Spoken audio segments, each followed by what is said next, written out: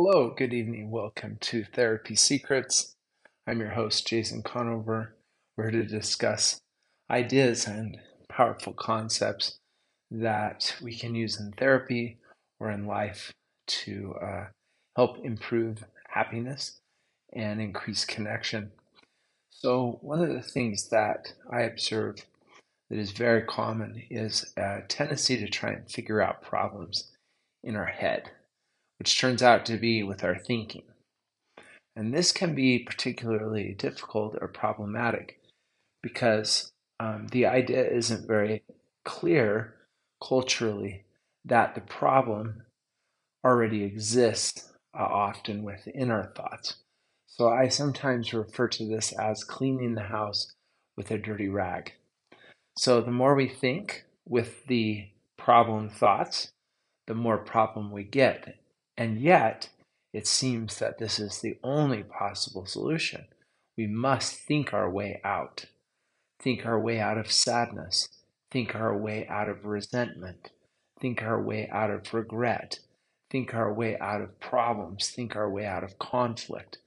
We just think and think and think. And it seems that the more we think, the more we think. Now, sometimes a solution to this may seem to try to not think or to block thinking.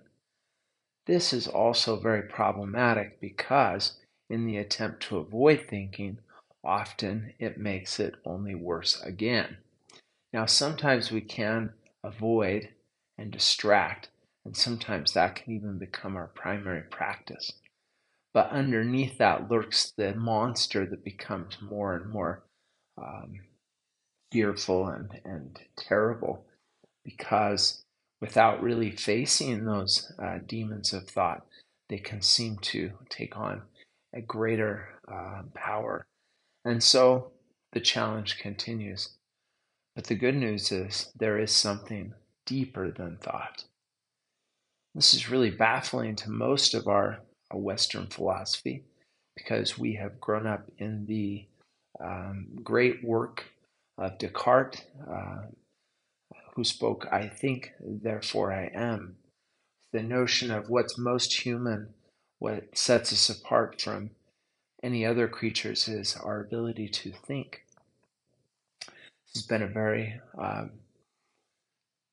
propelling idea, a very powerful idea that has influenced much of our Western thought.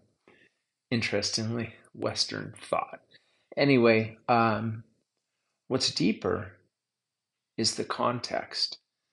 This is the same idea we were talking about on the podcast yesterday about the perspective, the beliefs, the ideas. Now, one might argue those are all in the realm of thought.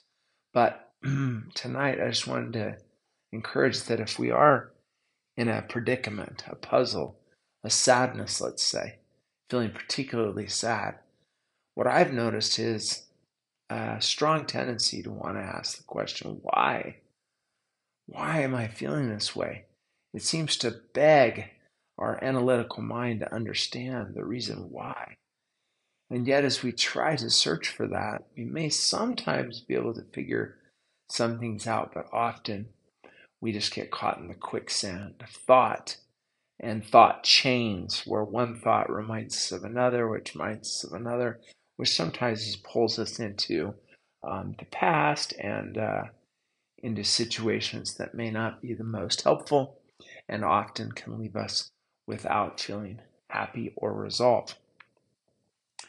So, on one level, I want to encourage you to just consider other possibilities, such as one I heard today on another podcast, which was just to walk it out. Now, this may seem too simplistic, but I think there's a lot of good science to support it. Instead of trying to fix the problem in our head, when the problem often already is in the cognitive area, to use body. So behavioral activation, just start moving. Now, this may not be the thing that we want to do. It may even be the opposite of what we want to do. And in that case, we're actually most surely heading in a good direction, because opposite of depression is very often a very good approach, a good method to use. And so we might walk it out. We might art it out, putting color and expression on paper or canvas. We might talk it out, and this does change things a little bit because we're getting it out rather than just having it be in. We can also have the benefit of co-regulation. Another human being listening can mirror and give a certain kind of emotional stability that can really help in kind of working through this. And it can also make the person sharing not feel alone. Often the person listening can also be empathic and give a sense of normality and that it isn't a catastrophe. All of these things can be marvelous. So talking it out can be helpful. Now, one warning there, sometimes we can talk it out in the same way we're trying to think it out and can actually get ourselves also stuck in that. So warning about therapy where we just talk and may not get feeling better. So now there may be many other approaches, but I want to discuss the basic Arbinger pyramid. We have results on the top. So if my result that I desire is happiness, but the result that I'm getting is sadness, then I don't want to analyze very much at that level of sadness. I don't necessarily want to try and figure it out a whole lot. I can and would be well to acknowledge it and not deny it or attempt to suppress it, but just be aware of it there and then look to a level deeper. Now, the level deeper may be thoughts, and that's why we've often gone there. I'm thinking a certain thought, and therefore I'm feeling a certain feeling. But to go deeper than that to the base is mindset. And so the final way that I'm going to suggest that we can work through difficulties is to have a sense of purpose, a greater purpose, a higher morality, a higher commonality, a higher connection.